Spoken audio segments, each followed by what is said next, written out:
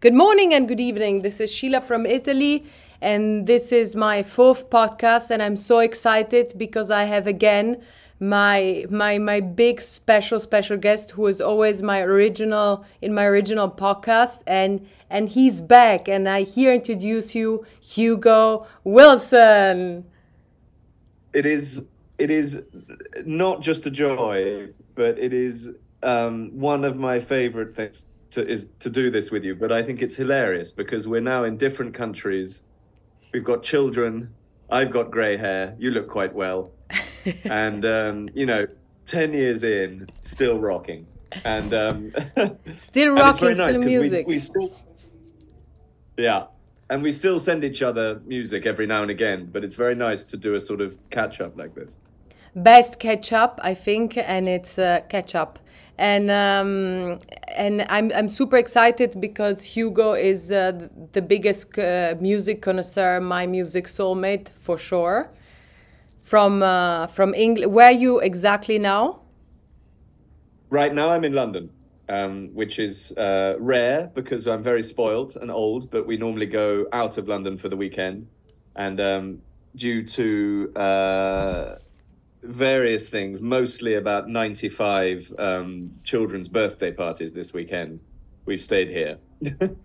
Yeah, you're in that kind of role. But yeah, exactly. See, I'm glad I'm doing it with an English person because you guys definitely know about music more than I think anybody else. I hope as a country we continue to lead. I think we certainly did. I think 60s, 70s, 80s we were really strong. The strongest. Yeah, and I think it's interesting because there'll be some music which we'll talk about we've spoken about it before, but the way the blues was sold back to the Americans by the English. It's a really interesting concept that like the English were the people who were really into black blues musicians, which like Americans hadn't heard of. And then suddenly the Rolling Stones plays a song and the Americans rediscover Muddy Waters. It's just very weird. It takes people from like Surbiton or Croydon to sort of like rediscover this. But there's always this kind of weird Englishness to those covers, which I love. So that Van Morrison one I sent you, Them. Yes. Is one of my favorite tracks in the world because it's like super like English somehow rather than, the timing is not relaxed and kind of like a really excellent blues musician. It's like a kind of slightly uptight Northern Irish guy. And so it's got this kind of aggression rather than a flow. And for me, probably because it's my blood in a way, I like that aggression. Yeah, fair enough. But here you gave us our first song, so Hugo. Our first songs of your selection, which I completely agree. I love him. Van Morrison is definitely one of a kind. And that song is legendary. I mean, that's why it was in one of your selections. Yeah, big time. And it's a really great song because it really highlights exactly what I was just talking about. It was written by, I can't remember, he was called something like Bob Smith or something, but like a blues guy, a black guy. And, I hadn't heard of that. The first time I heard this song was in like a movie called Almost Famous. I love that movie. Which is a brilliant movie, which I'm sure you love. Yeah.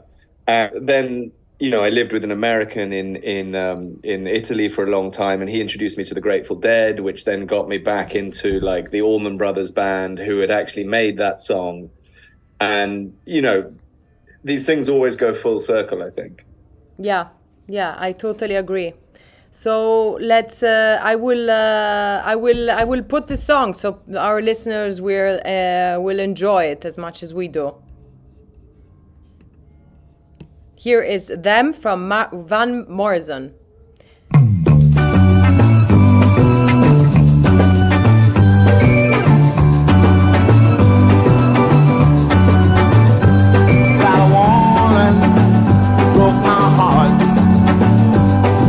Darling, tore it apart. You left me sitting by the fire.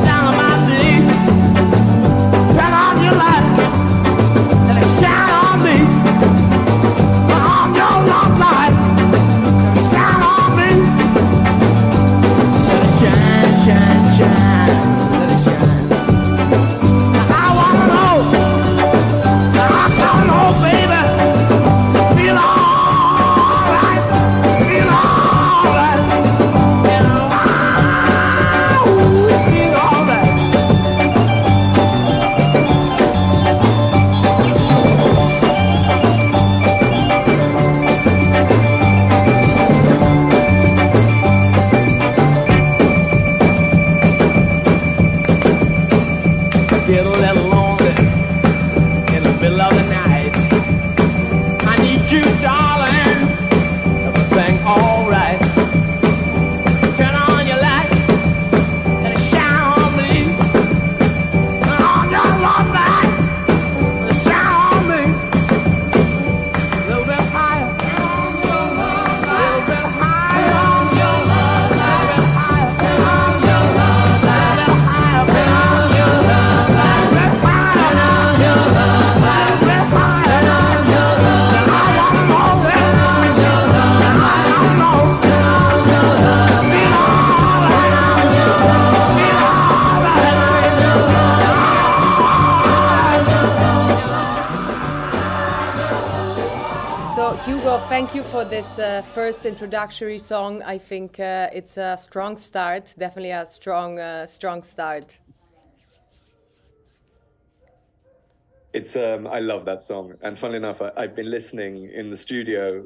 As you know, I'm an artist, and I've been listening to this playlist quite a lot this week, actually, because I knew we were doing this, and I just wanted to think about the songs a bit and why I liked them and where I'd heard them, and I mean, the trouble is as I'm sure you find as well, is that I employ people. I seem to be making people my children. You end up having to like look after them and deal with them and shit. So I mean, I have, it's a real pleasure to talk with you about music and think about it in the way that I have done this week and now. So thank you. No, thank you. Also because I saw that you definitely have a strong passion for blues, which I do too, actually. I mean, in a way, it's the basis of all music, really. I mean, I think there are kind of different sort of schools of thought as to where, I mean, obviously through gospel and through diaspora of African people and slavery, and that's where it all kind of comes from. And then there's this thing like kind of before that where they think it may, have you heard a lot of desert blues like Ali Farka and people like that? No. There's this whole theory that actually of course that's right, but actually the blues was in fact a lot earlier than just people kind of working on plantations and having songs which then moved into the church, which then moved out into popular music. But desert blues is really interesting and kind of comes from places like Mali and I don't know, but it's in the end it's the origin of all the music that idiot white people dance to. Yeah. But it came through I suppose trying to keep yourself buoyed up through incredible hardship and awful persecution, and that's, I don't know, maybe that's what it is, I think. Yeah, I completely agree. Actually, when I started learning the guitar only 6 years ago, the first thing I wanted to learn was blues. And I think it's sorry. No, it's I mean, it's a 360 kind of type of music, blues. And I think it's in the end, it's like, it's really, you can take it anywhere. And there's house music, there's trance music, which has its origins in 12-bar blues. And it's, it resonates with everyone, I think. I completely agree. So I saw that another selection, since we are in the blues kind of world, is the one and only Muddy Waters. Muddy Waters. I love that we have him, because in a way we were going to choose Please Don't Go by Muddy Waters to sort of link up with Van Morrison. But actually, I think in a way, Mannish Boy is probably one of my favorite tracks. And it's people will know it even if they don't know it. And it's a kind of ridiculously male song, but actually, when I'm feeling a bit, I'm trying not to use the word floppy, but what I mean is in the sense of with not very much blue, energy. When you're feeling blue. Blue, there we go. This is a song which, gives me whatever male energy I feel I need at the time. And I think it's, it's a brilliant kind of, it's arrogant, it's aggressive, it's get up and go, and I love it. I couldn't agree more. So here we're just gonna play it so people will understand, but put the volume very up, and I hope you have a good sound system, which is essential. But we're gonna come up to this. Here is Muddy Waters, Mannish Boy. Oh yeah. Oh yeah. Everything gonna be all right this morning.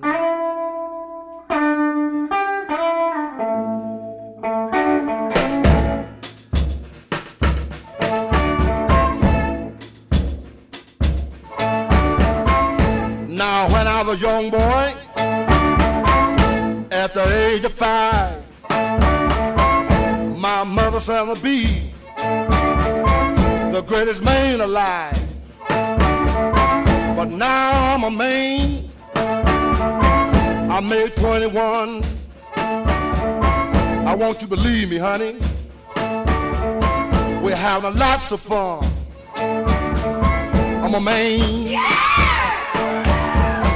I spell him H-I-N,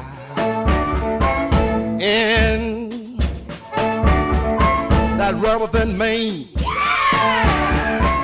No B, oh child, why? That spell mannish boy, but a man, I'm a full-grown man. I'm a man, I'm a rolling stone. I'm a man, I'm a hoochie coochie man. Sitting on the outside, just me and my maid. I made the move, come up 2 hours late. Wasn't that a man? I spelled him H-I-N,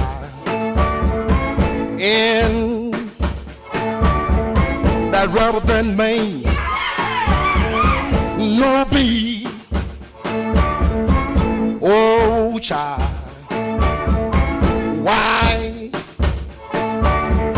That spell mannish boy. I'm a man, I'm a full-grown man.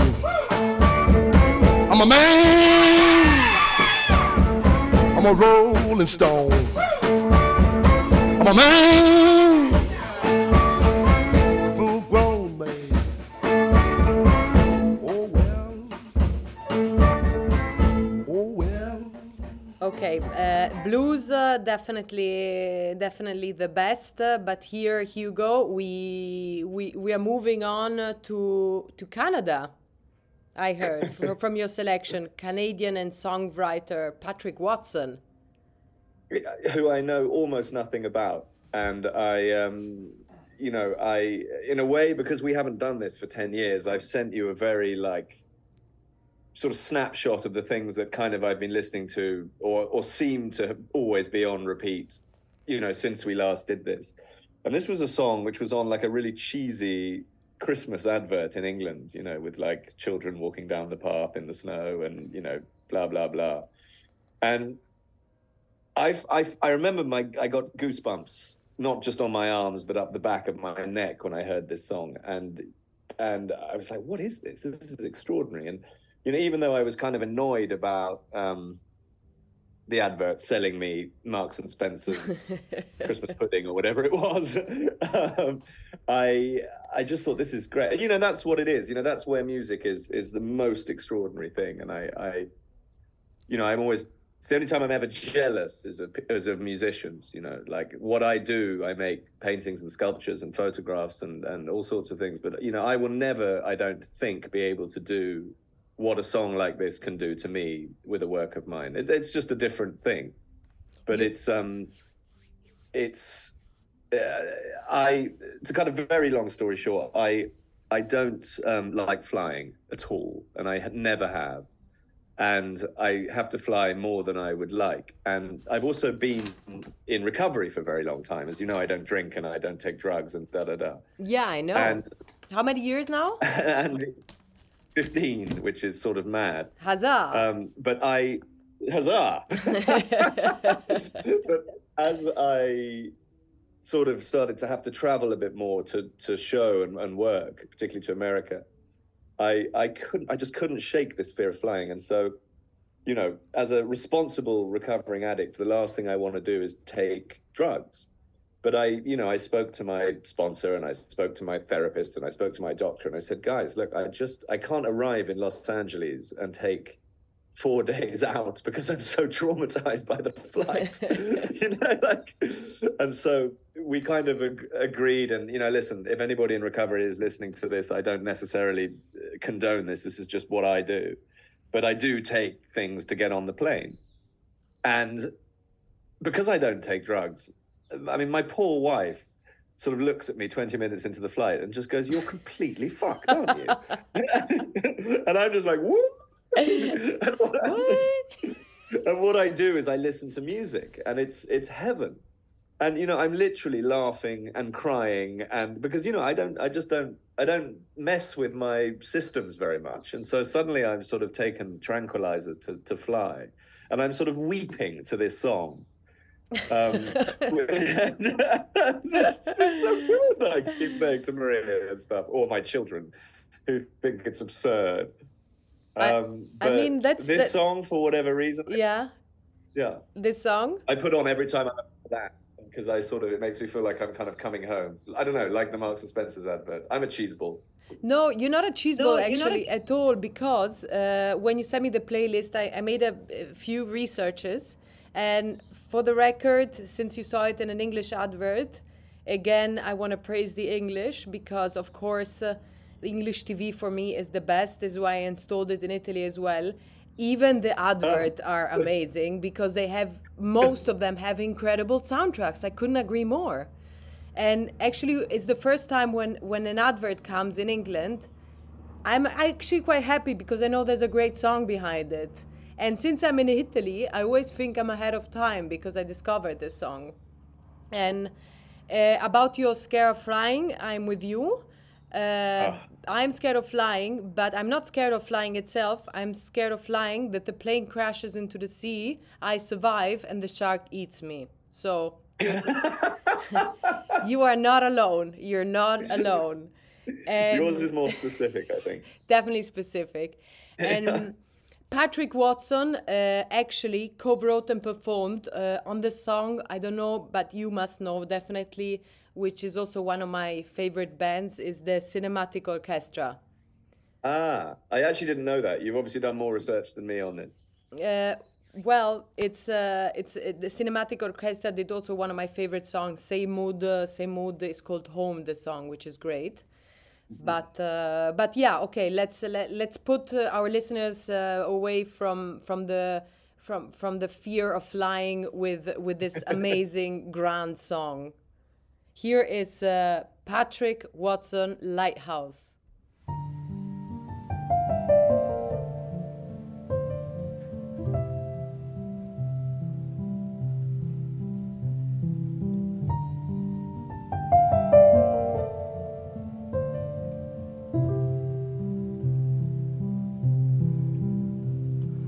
Leave a light on in the wild.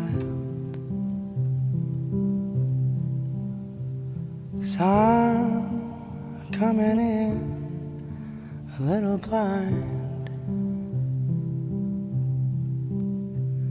dreaming of a lighthouse in the woods,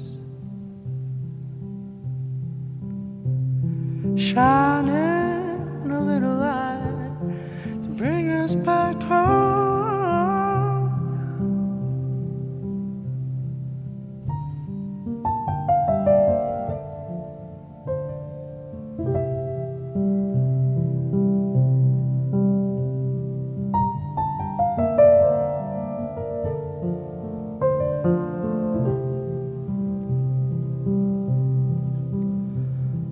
When find you in the backyard, hiding behind our busy lives. I'm dreaming of a lighthouse in the woods to help us get back into the world.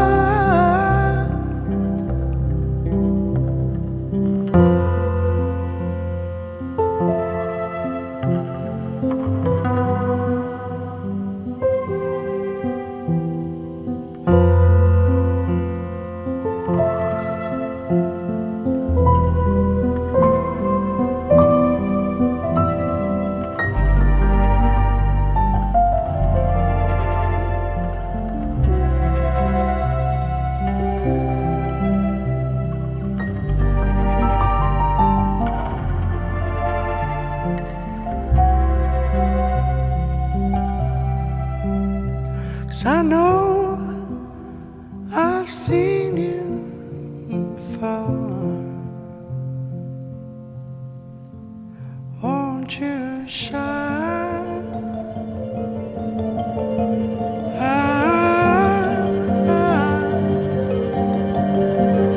a little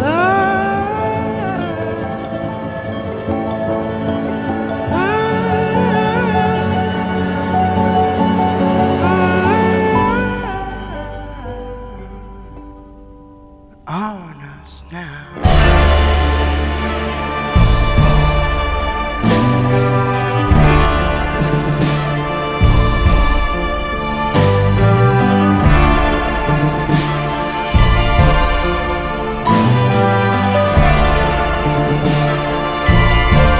Won't you shine in your own backyard? Won't you shine a light in your own backyard?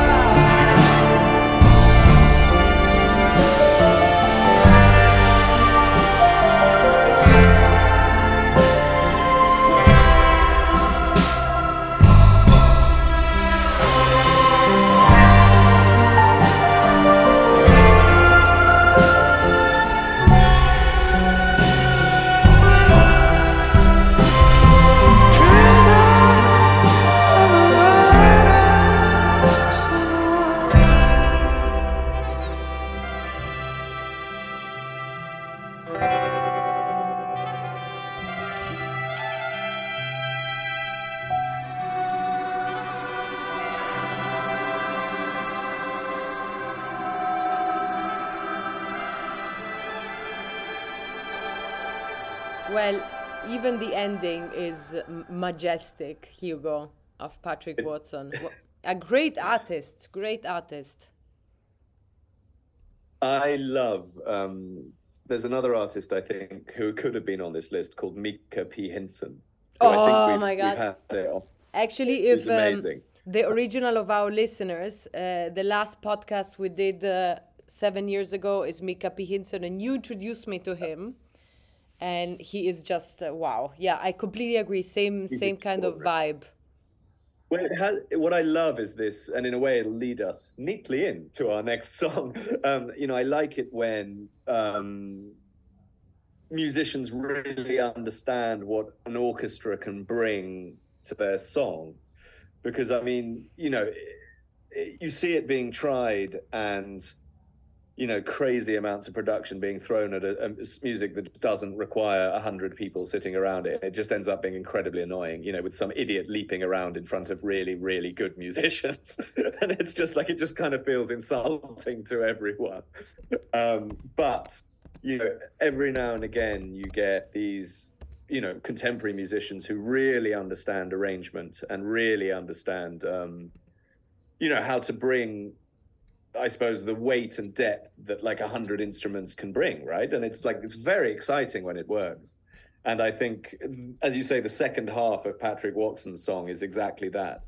But this next song, which you introduced me to Milky Chance, and whilst I don't love all of it, I like a lot of it. And on one of my kind of free sort of mornings or whatever, I was just going through some of the music I had, and I came across this. And is it with the Berlin Philharmonic or the Munich Philharmonic? The Berlin. I think it's the Berlin Philharmonic, and so basically it's down by the river with the Berlin Philharmonic, and it my God, it works.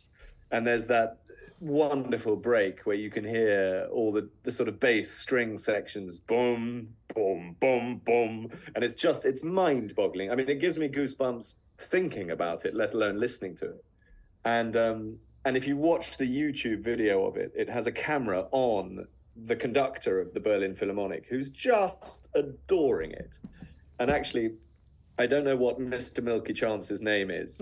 Mr. Chance is and you can see he's got real humility playing with these people, and you can see everyone is enjoying the experience, and it's really worth watching, actually. Yeah, Milky Chance, they are incredible. Like they actually.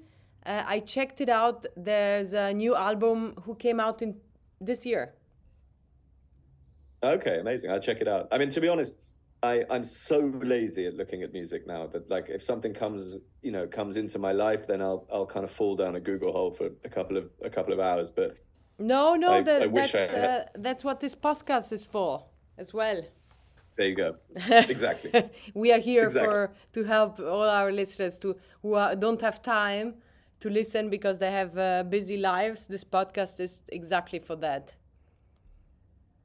And about music on the run. About the orchestra, I couldn't agree more. And actually, not long ago, I watched the movie of The Beach Boy of Brian Wilson, and I think he thinks exactly what you said about all these tunes and all the orchestra. He was like a genius. Mm-mm.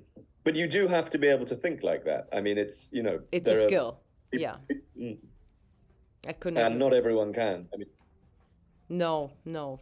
But I hope everybody has a good sound system, because otherwise it really wouldn't make sense.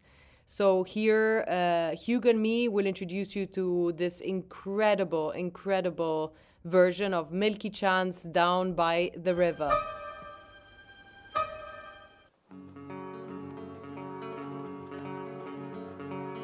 Down by the river, and I was stoned by your trees. Into tempest of oblivion, to the lover's place. I was stuck in a bottle full of tears and unwise. Like doing so alone, that we fade out like on your know. When we walked out, and I felt like we can throw away the fronts of a price. I don't know, too, it's been hard to see, so yeah. Let's yell them out the window, let's drop those selfish down.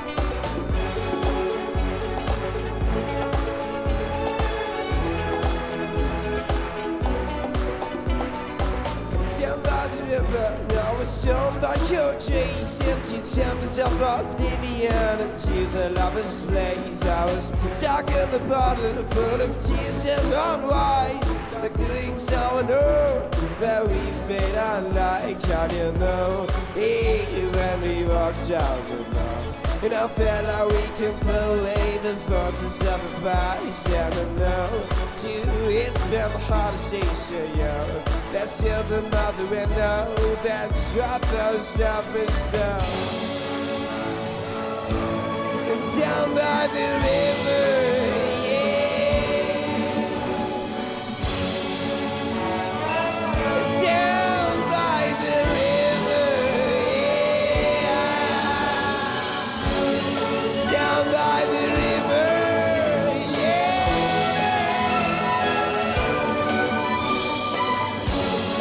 Down by the river.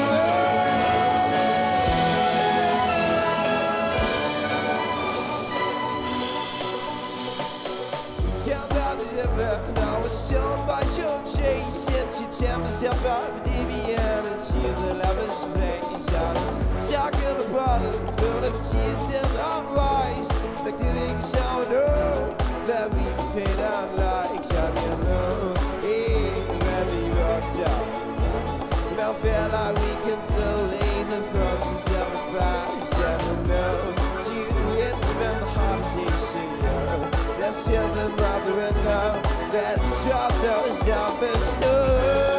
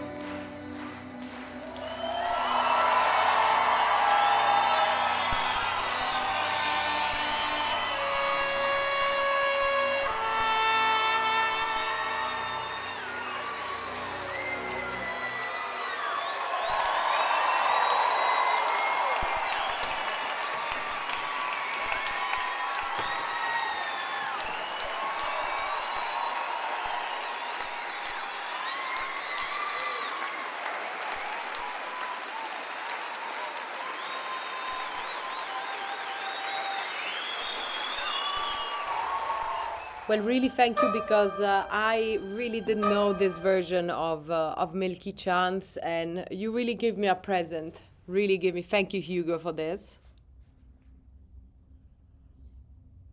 Sweet you, thank you. Well, I just think, well, you introduced me to I mean, it's funny because a lot of these things, when you first hear them, particularly like Milky Chance, is in a way kind of revolutionary. You really don't, you know, I hadn't really heard music like that before. You know, it has somehow, it has I suspect there's something to do with honesty of intention and making. You know, like all good paintings, all good things, you can kind of see when, you know, originality doesn't come out of aiming at originality. Originality comes out of being, I think, a filter for your time, right? And I know that sounds like the biggest cheesy cliche, but like, you know, you can spend 20 years making work, and in a way you can be in your wrong time and it doesn't work. And suddenly things come round and get behind what it is you're doing. And I, you know, I don't know, I think Milky Chance for me was that, because I'd heard lots of kind of, you know, there was a lot of like electro pop suddenly coming into the indie scene and blah, blah, blah. And I wasn't really that into it. Yeah. And yeah. And so anyway, it's good. But anyway, this song, which I think we should play now, is by the Stone Roses, and there's a really good documentary which has just come out called Made of Stone, about the band getting back together. And, amazing. Where, on Ian Brown, Netflix? Where is it? I can't remember where I saw it, but it's very, very good, because they are, you know, it's a really extraordinary story, and they're from Manchester in like the mid-90s. And it was like a huge sensation. I mean, they really became big, but astonishingly quickly. And they played no game. They didn't have a PR company. You know, it was just the music, which really seemed to resonate with, I think, the people of Manchester to begin with, and then really permeated out fast. But I mean, much faster than other bands of that time. You know, they were kind of precursors to Oasis and Britpop and all, you know, they were before that. Yes. And it's interesting, my cousin introduced them to me, and my cousin is sort of my hero. And so it's a wonderful song, because it always, you know, I remember when I was about 9, hearing the Stone Roses come out of his room and just thinking, I mean, it's the most amazing thing I'd ever heard. And I don't love all of it, but I do love this one a lot. And I just think it's extraordinary, but it's very funny because they're a very chaotic band. And I think the drummer, they always say, is one of the great drummers of rock and roll. And you don't necessarily hear it, but actually, if you watch the documentary, you realize he's a really extraordinary guy. And the front man is just a sort of perfect rock and roll frontman who I think is, I suspect, pisses a lot of people off around him. But, you know. Well, that's what the rock band is all about. Exactly. It's exactly. But the drummer is the guy to watch, I always think. Not always, but in this case, I think he's extraordinary. Well, perfect Sunday movie. Tonight I will definitely smash it. So here I introduce you. Hugo introduces us to Made of Stone of the Stone Roses.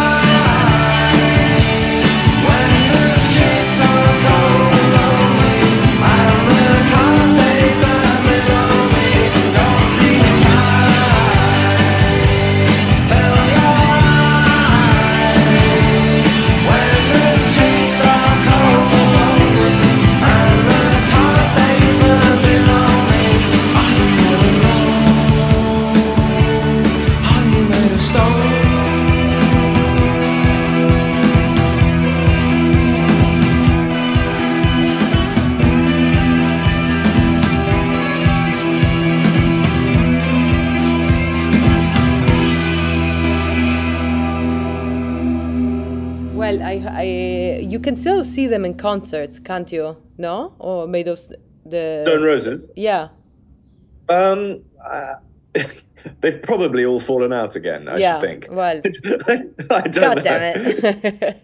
There was a moment you could, and this documentary was about them getting back together, and it's, you know, it's fascinating because one doesn't really think about probably how difficult it is to be in a band, particularly for a really long time. I think it really is difficult, and I think particularly if you get together really young, and you know, the first 5 years is just this incredible party, and then it's, you know, not everybody's able to, you know, we know people who haven't pulled out of their youth and it's gone badly wrong. You know, it's quite difficult to become an adult. And if you, I mean, I'm not sure I've done it, but I'm certainly kind of trying, you know what I mean? But, you know, that's taken work and consideration. And I think if you're doing it on a tour bus with people throwing pants and drugs at you, then, you know, it's even harder to grow up. And so I think, you know, I think one doesn't realize, you know, that all these bands who are playing at like 50 and 60 have had to really work at that. And it's kind of, I have a new respect for like bands which are seemingly still happy together and you know, working it out, because I mean, it's not just drugs and rock and roll and ego, you know, like lots of people just, there's a really good documentary on Cypress Hill. I don't know if you remember Cypress Hill, Yes. the hip hop group from Midnight, which I adore. I adore. Yeah, you know, definitely. Being from the Badlands of Southwest London, you know, it really spoke to me. Downtown LA.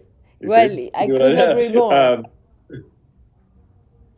But Cypress Hill's really interesting because like the documentary is very interesting because one of them just at one point just leaves and he's like, I don't like doing this. I don't want to be in a band. And it's kind of extraordinary. Well, but actually that leads us neatly. Ooh. Sorry, you say? To J.J. Cale. I mean, LA is a place I've gone to a lot more than I ever thought I would. And I think through being sort of working with and now being represented by the same LA gallery, which has not only grown, but also moved several times, I've actually experienced quite a lot of it because, you know, there was a moment where the gallery was in Culver City. There was a moment where they were in really quite kind of hardcore downtown where, you know, I wasn't that comfortable walking around when they first moved there. And,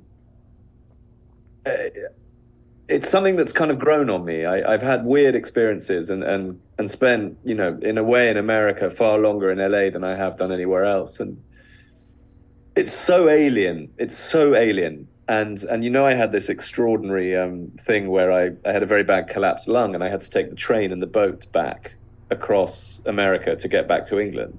What, and I took the train across. Yeah, I had to take the boat from Brooklyn, but because I couldn't fly, I had a very bad collapsed lung, and I took the train from LA to New York. And you know, you don't realize how big the desert is in America. I mean, it's enormous. It's 2 days and 2 nights on a train. You know, it's sort of mind-boggling. It doesn't stop. You can't believe it. The desert goes from the West Coast and sort of stops kind of not that much before Chicago. You know what I mean? Like That's a good insane. half of the country. Well, I definitely never think about it actually now that Well, you say it. nor had I, other than the fact that I had to sit and watch the entire thing on a train. Oh my! And then the boat. How long was how long was that ride? Boat was 7 days, and the train was one of the great experiences of my life. I met really interesting people, and I understood how Trump got elected. You know, because it's very easy for us to sit in Europe and say, you know, they're all mad and they're all psycho. You know, they're not. They were all people who'd been missold the American dream for the 5th time, and then Trump did exactly what all presidents have already done, is then repackaged it and resold it. Yes. And it also hasn't come through. But, you know, these were people who were, you know, who in a way they were kind of like middle class people who, you know, they made, I don't know what they made, but they made like a good living. And suddenly like that meant their grandmother died because there was no health insurance. Yeah. You know, these people were pissed off, and it was very, very interesting to sit with them completely out of context because, you know, nobody knew who I was. You know, when you're traveling for contemporary art in a gallery, you know, you're dealing with usually rich people, and, you know, everybody sort of knows roughly you know what I mean? Like, but Yeah. nobody knew what I was or who I was. I didn't care. I mean, it's not that I'm famous or anything, but, you know, I didn't really know who they were. And we just were on a train for 3 days, and it was really extraordinary. It's extraordinary, and because I can imagine with these people which know nothing about you and vice versa, that the most intimate conversation come out. Totally, because none of us had anything to lose. Yeah, exactly. Right? Like, it didn't matter. And it was very, very... Very, very liberating, exactly. But so this is so this was your train ride. What was it connected to the next song you wanted to introduce us? Yeah, well, in a way, because, you know, I've listened to music which is kind of to do with traveling across America, and, you know, there's all the sort of old Hank Williams songs about hobos and stuff, and obviously, you know, I'm not a hobo and not from the 1920s or 40s. But I, you know, I've always loved it. And it was just very, very odd to be on this, you know, 3-day and 3-night train journey across the whole of America. And this song kind of kept coming into my head. You know, I watched 2 sunsets come across the desert from a train where you couldn't see anything else. And I was quite strung out because, you know, I'd had this really serious collapsed lung, and, you know, it was quite difficult to get home. And it must have been, you know, scary as well. I mean, it was scary to the point that I'd had this before, and I've now had an operation to fix it, which went badly wrong, actually. So I now have 1.5 lungs. Oh, we're not recording. Oh, no, but you are on your thing. Yeah. No, we are recording. Cool. Okay, cool. I now have 1.5 lungs, which is fine. You know, adequate, I would say. And I'm very lucky that it hasn't. My breath is fine, but my muscles, because the operation was a bit of a emergency, and it went wrong during the operation. So that's why I was doing yoga this morning. I mean, I sort of loathe everything to do with yoga, but I have to do it because my muscles are all over the place, because they had to go in through the back of my ribs very quickly. And so everything got, you know, normally when you do an operation, you sort of put everything back in the right place. They certainly didn't in my case. So I've got quite bad chopped nerves, and some muscles don't work anymore. And, you know, I mean, like, listen, life could be worse. 40 years ago, I'd be dead. So. Yeah, but okay, lucky in the unluckiness. But it is what it is. It is what it is. But I think what I saw and did was a real adventure. You know, in the old idea of an adventure. You know, I had some adversity. Do you feel this experience influenced your paintings? I'm not sure if it influenced my paintings directly, but it certainly influenced my attitude towards life. I became much less fearful. I became much more, in a way, kind of joyful about humanity, because I know it sounds really cheesy, but I had to find connection with people in a way I hadn't done for a very long time. And, you know, it's a long time. It was 3.5 weeks to get home. And it's a long time to have to sort of be by yourself and to have to be under your own steam. And, you know, I mean, in a way, I was used to it. And it was quite frightening, actually, because it was very like being at boarding school early. You just sort of got your rhythms going. And, you know, I can see why there are lots of books written about English men who go to boarding school being psychopaths, because you sort of shut down your emotions a bit and just sort of say, right, well, you know, I've got to get through this. But there was a lot of really lovely surprises. Like, there was one family which had an autistic daughter who wanted to be an artist. And so, you know, I did some drawing with her, and I met, you know, I just sort of, I mean, you know, I met Amish people who are astonishingly unfriendly, actually. and astonishingly unaware of where their religion came from, actually. I kept asking, you know, because I think it was from Switzerland or something to begin with. It was very Protestant, very Presbyterian. I don't know, I'm saying words that it may or may not be. And, you know, they had no idea. And you would have thought that if you were sitting on a train in America in a hat from the 16th century, that you might question why, and maybe not. Maybe they're happier for not questioning why. Yeah, I don't know. I But agree. yeah. I mean, it was very, very interesting. Is my point. But what it was, which I look back on it as, is it was a genuine adventure, in the sense that I had one goal, which was to get home, and I was in bad shape and I was in pain and it was difficult. And ultimately, it was a really deeply satisfactory thing was to make it home. Yeah. And yes, okay, I probably wasn't in any imminent danger of losing my life. Well, apart from the beginning bit. Yeah.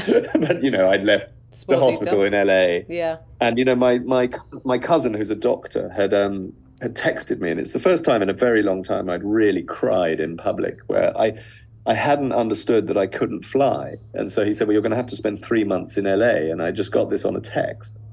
And I basically burst into tears in the hotel lobby. Yeah. I'd been up for 2 nights, 1 flight, 1 in hospital. And I didn't want to stay in LA for 3 months. Yeah. And there was this lovely man who I hope he might listen to this one day, called Chris Garcia, who I will never forget. Who I did this sort of English thing of slapping myself around the chops and going, right, I'm going to hire a very fast car and drive to New York. Where does one hire a fast car? And Chris Garcia was terribly funny. And he looked at me and he said, don't do that. He said, there's 2 reasons. 1, America's enormous. And 2, you'll almost certainly get raped. And I said, what? And he then said, listen, give me your credit card. And he just sort of linked up all the trains and stuff. But this song, basically, if there's ever a song that makes me think of sort of rolling across America in the old school way, it's this. And I don't know why it does, but it just has the sort of noise that the desert seems to make at you. Wow. And wow. And I don't regret this journey at all. I don't want to do it again, but I don't regret that it happened. Well, you did it. Not many people say they did something like this. So what a great way. Yeah, particularly completely by mistake. Yeah, but also what a great way to introduce a song. I mean, I think our listeners will definitely now really, really listen to the song. I hope so. Well, so here we introduce you to JJK, Downtown LA.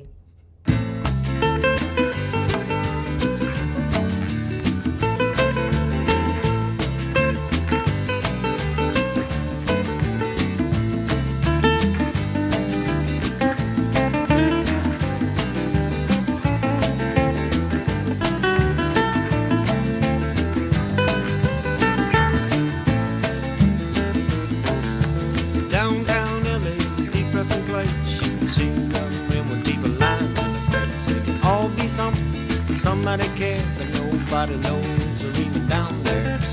Old woman walking with a sack on her back, picking up garbage people put out back. Men down there trying to walk the line, trading their soul for a bottle of wine. In the inner city, it ain't no good. It's a long, long way from a Hollywood. Bad kind of people got a hold of the street. They got something that the folk can take. Bust your that chance walking, you end up dead. It's a law of the jungle with a gun in a knife. You stay long enough, you lose your life.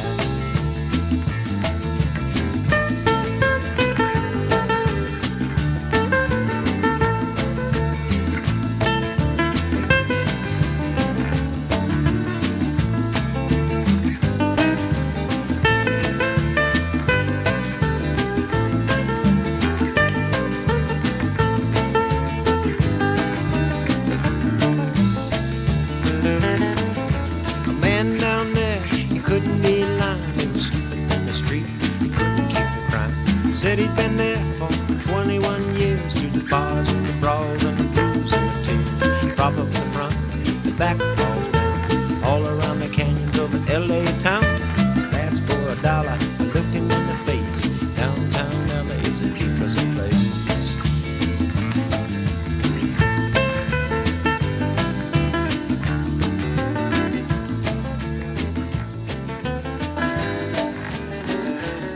Amazing. I definitely took the song all in, also thanks to your story.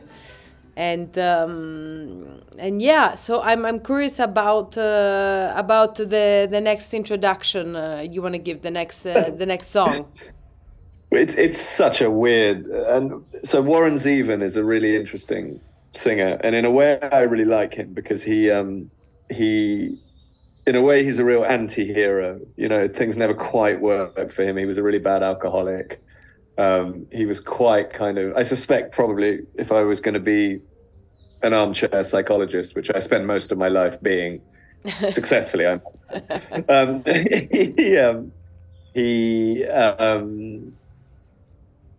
he was important in that genre of music, and he wrote a wonderful, and your friend and mine, George, introduced him to me when I was living down in the south of Spain. And I think a mutual friend of ours, I think a guy called Henry Morton Jack, actually introduced it to George. And it's a sort of CD or an album which has stayed with me for ever since then. So like 15 years, even 16 years. Wow. And I was living in this, and I think, you know, like all of us know, there are certain songs and certain moments of your life where soundtracks arrive and they become very important and they stay there, interestingly. And there was a song on it called Desperados Under the Eaves.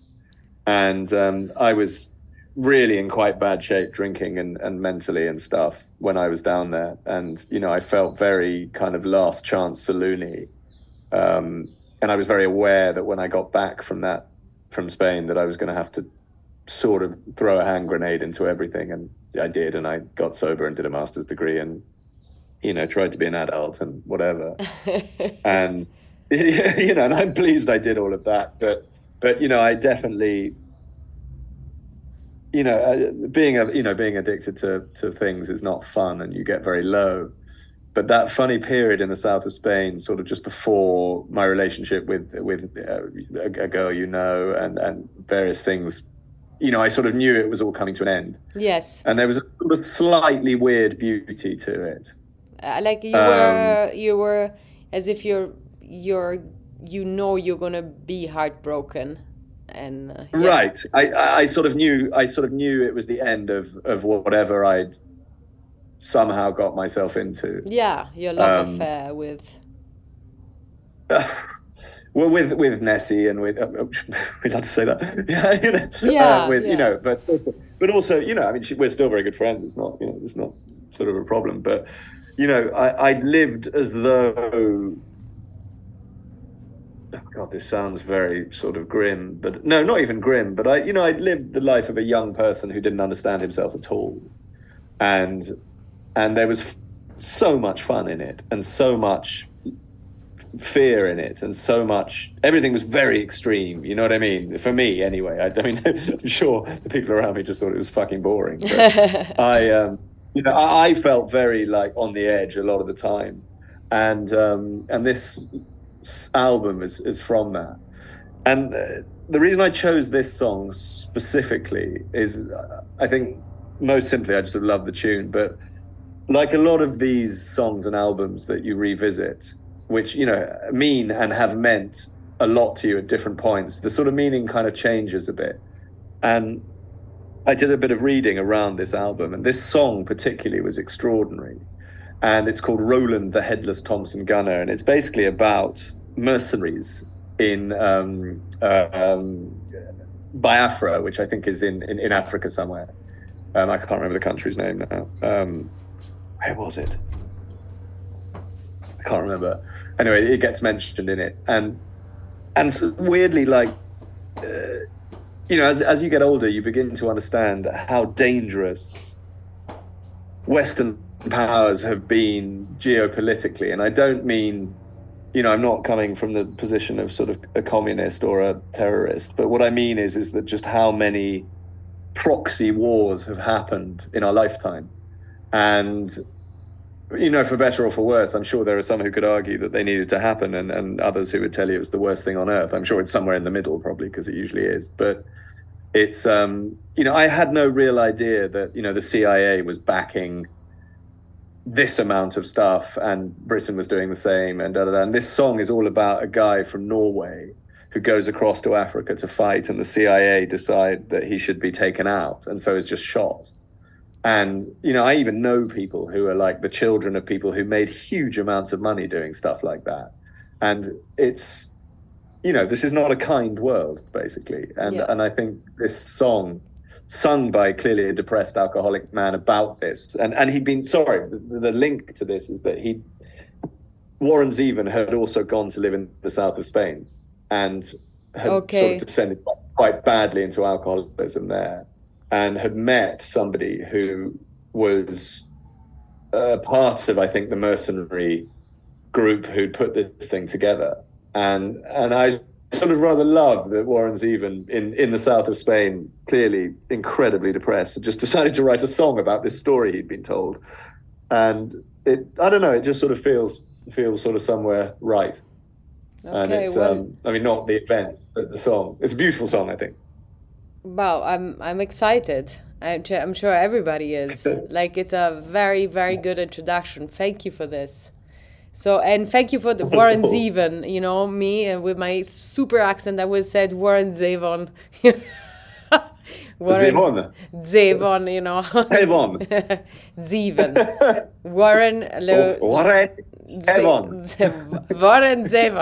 Warren Zevon. So, ladies and gentlemen, thank you, Hugo. Warren Zevon. Okay, here we go.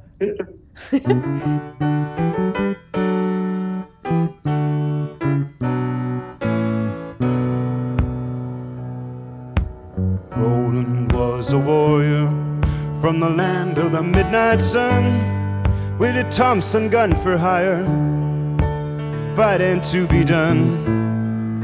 The deal was made in Denmark on a dark and stormy day, so he set out for Biafra to join the bloody fray.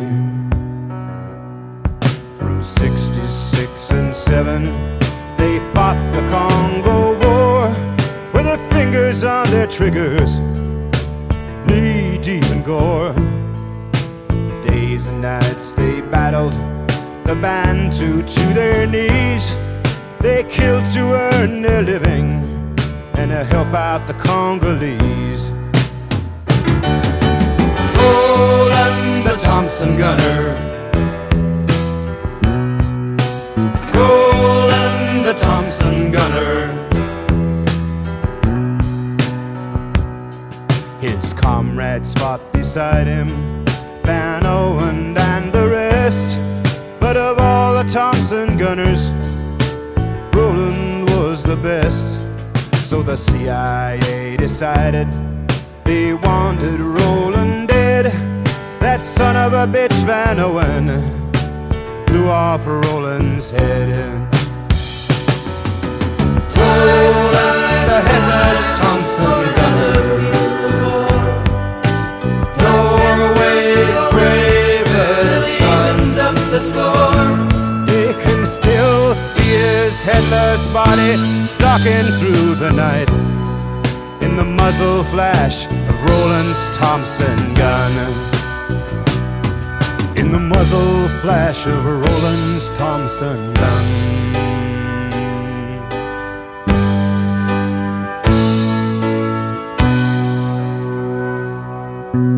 Roland searched the continent for the man who done him in.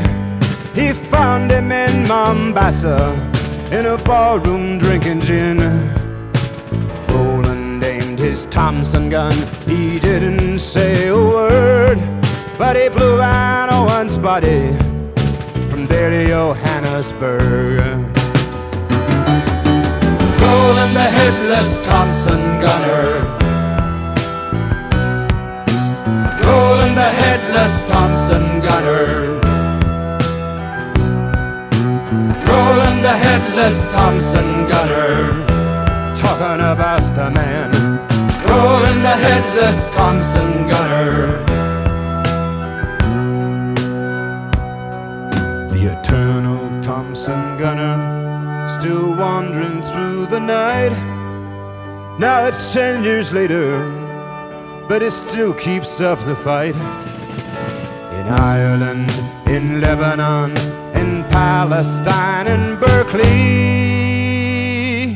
Patty Hearst heard the burst of Roland's Thompson gun and bought it. Okay, yeah. Thank you. Again, I will say it more and more, how I hope everybody has got a good sound system, which is a 90%, no, let's say 100% like way to listen to songs, because if you have a shit soundtrack, it's just pointless. Just don't even turn up the music. But having said that, you were talking about a podcast, which I actually also followed, and it also gave me a little bit of point, because it's an English podcast, no? Yeah, absolutely. It's a really famous thing called Desert Island Discs, which is basically they get very famous or interesting or worthy people to choose. I think it's 5 of their favorite songs. Yes, 5 of the songs. The only song they would bring on a desert island. No, sorry. Well, anyways, you know it more than I do. You definitely know it more than I do. But I'm jealous, because that podcast, why didn't I have that idea before? Well, you kind of did, because I think I remember telling you about it, and you didn't know it. So you came up with it of your own accord with Sheila's Music Podcast. That's subtly named. Well, you're the only famous person. You're my special famous person. Also, back in the days, you were my only famous one. I'm first of all not famous at all, and actually, if you want me to introduce you to some actual famous people, maybe we can try and do that. Not that I really know any, but it's no.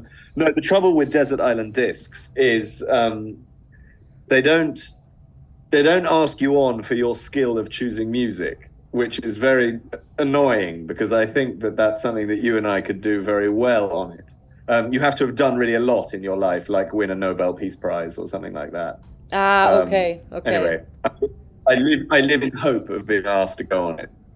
Oh my God! If you do, I will just be your, like, bring your bags there and learn with my. It's still very popular though. Well, I am very pleased to say, Hugo, I have 46 followers. Amazing. I know. Amazing. I know. How many did you have by the end, or could you not sort of see the analytics? Yeah, I see the analytics by the end of what? Of my... Of like your original podcast, which went for what, 120 episodes? I mean, it was amazing. It was 120 episodes before podcast became huge, to tell the truth. But you were before Desert Island Discs, before podcasts. Before podcasts, totally. I'm not good in monetizing or taking things to the next level. That's why I'm not good in TikTok, Instagram, because that's why I'm a failed idealista, which I can't I don't have the business part. I disagree completely. I think we were having a conversation before that over 40 to be pushing your Instagram is very inelegant. Very inelegant, yeah. I mean, it's... I have a very good friend who you probably remember called Limo, very tall ginger Englishman, and he and I text each other statements about our 5th decade. He loves to say, "As I enter my 5th decade," and then give a sort of slightly ridiculous piece of advice. But we love to text each other. And his the other day to me was that a man over 40 should do yoga, but not be good at it. Right, that's fair enough. That's a good one. It's absolutely right, and I think a musical genius like yourself, and I'm not going to even try and guess your age. I think you're a bit younger than me, but should have Instagram but not be good at it. Oh, thank you for this. Thank you for this. Exactly. But actually, out of my 46 followers, by the way, I've got 2 people who wrote me, which I was super excited about, of course. And they asked me to do a playlist of the songs that you put in the podcast, And first I was like being kind of thinking about it, being a bit jealous, like, yeah, but if then they listen to the playlist of the songs, that they're not going to listen to my podcast anymore. But but then again, it's a playlist of the song I already put in the podcast. So I did it. I did this playlist for the 2 people who asked me out of the 46 people. So I'm definitely that's 2%, or I'm so shit in math, it's probably not 2%. It's under my name in Spotify, Scilla84, SCILLA84. The playlist is called podcast songs, and there's the playlist, you guys. I made you amazing. Yeah, I want to keep them happy, my 46 followers. Tomorrow. No, I think it's only going to grow from here. Do you have? But you must have had a lot of people on the original one. Yeah, I had some. For me, a lot at least. I had like each episode, I had 200 people listening to it. It's a lot, huh? I mean, I don't know. Maybe it's not. I mean, I've no idea, for me it was a lot. It was amazing. I always imagine a room with 200 people in it. Yeah, it's a lot of. It's a lot of people. I used to love them. It was when I had my studio in an old pub in Brixton, and it was so grim, that studio. It was so cold, and I would sort of be so excited when a new podcast would come on, and it would sort of take me through the day. Thank you. It's funny, you get sort of linked. I'm not very good at Maria. My wife is really good at sort of, she's always got the newest thing to listen to, and she's brilliant. And for some reason, I sort of can't get my head around. It has to be something. It usually has to be someone I know, actually, and sort of, for me to sort of, kind of, refresh all the stuff and keep it coming and whatever. Anyway. But so here we come to our last song. So this song, in a way, we've had some quite heavy songs. We've had some evocative songs, and this song I adore is. It's by the Jerry Garcia Band. There you are. It's by the Jerry Garcia Band. And Jerry Garcia was the lead singer and guitarist of the Grateful Dead, which is a band which I adore, which have this sort of insane following, still have this insane following. And I lived with a deadhead, which is what they're called in Italy. And when someone really is a deadhead, they do not listen to anything else. I mean, really almost nothing else. And it's the whole thing about the Grateful Dead was they started in like 1962, and I think, I mean, they still kind of play a bit, but a lot of them don't, and Jerry Garcia is dead, but people would just travel all over the country of America following them, and the Grateful Dead would allow people to make recordings, and so and because they were a kind of jam band, what I mean by that is the songs were never structured the same, and they were genius musicians, and so you can have an infinite amount of the same song recorded because they allowed people to record all the concerts.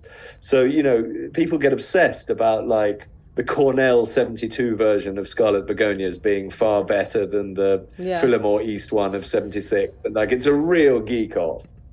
And I love it as well. And there are various, and I think once it got under my skin while living with this guy, and in a way, the Grateful Dead will probably always be in some shape or form on any list I'll have. This, because Jerry Garcia was probably, where he was a heroin addict, and he was a very kind of rather bleak and sad figure in a way, but he was just a genius musician. And whenever the band would stop, he wouldn't know what to do with himself. So he would have his own band between tours and he would just keep playing because he didn't really know what else to do. And this is his version of After Midnight, which is one of my favorite songs on earth, and Eric Clapton did a brilliant version of it. But it's just, this one is about 10 minutes long, and I think I told you this before, maybe on our first podcast, but I used to DJ in Florence when I lived there. And it was how I paid for my rent. I would DJ every Saturday night. What a treat for the people, I mean, with you, I mean, sweet really. You. Oh, sweet. I loved it. And I would DJ from 11 in the evening till sort of 6 in the morning. and the owner, very nice man called Valentino, would give me 10% of the bar. Wow. And sort of it was up to me. I mean, I also drunk about 10% of the bar. I mean, it's just madness. And I would have this DJ booth in the corner like this, and it would be funny because all the sort of nice young ladies I was studying art with would sort of turn up, and then the drunk men, and then by 5 a.m, there were like fucking goths and junkies. Like, it was just madness, and I sort of loved it, and I loved all of it. But the trouble with, I just remember there was one guy who turned up once with piercings in his head and like a kind of metal frame bolted to himself, and I was like, what the, I'm 20 years old, what the fuck is this now? You know what I mean? But I had to have, because the DJ booth was sort of pushed into a corner between the crowd and the loo, I had to have very long songs if I needed to go to the loo. Of course. And this was the P song? I also have a P song. I also have this one. is my P, one of my P That's songs. That's brilliant. Oh my God, I also have the P song. Okay, cool. I think every proper DJ has a P song. Yeah, and funnily enough, it's all songs that we really, really love, even if it's like the P song where you go pee, but we really, really love, because you know it's going to be a success even if you go pee. Spot on. And also, it's a bit like your favorite pair of socks. Exactly. You can't be insulting to it because you know it's a P song. You have to give it a prime position. Absolutely. Couldn't agree more. Yeah. Couldn't agree more. Well, I mean, Hugo, with this one, what can I say? Will you do us the honor to come back like once a month or something? There's nothing I'd rather do. Oh my God, this is the best news, Hugo. I don't know. I'm so flattered. I'm so happy we have this again. I haven't to see you. And I love the fact that I misread your T-shirt, which says honey on it and not with an R in it. I mean, honestly, when I saw you, I was just like, really? Honey, not horny. Honey. Well, exactly. Honey. My dyslexia or inability or whatever, it for some reason it always does that. It always does something inappropriate, and I see it, and I'm like, she has a T-shirt saying horny on it, which is odd, and yeah. Odd, you know, but yeah. I thought, let's go with it, and then I realized it was honey about that. What the fuck? No, thank God it's honey. Oh no, I was about to say horny. Anyways, ladies and gentlemen, this was Hugo Wilson, and we even have a little folk. Hugo Wilson, and thank you so much. Here, introduce you to our last great masterpiece and P song, but we don't want to remind it with P song. Definitely not. You introduce the last song, Hugo, please. The Jerry Garcia band, After Midnight, and I think there's a lady called Donna in it who was always a point of big contention in Grateful Dead fans, because she was a bit like the sort of Yoko Ono at one point in the band. But personally, I think Donna adds a lot in this. I could even get hate mail from one of the 46 for this. Tell me if you do. That means we're famous, Hugo, even more. Okay. So, ladies and gentlemen, thank you, and I will definitely see you next week. Huge kiss, Hugo. Thank you. Lots of love.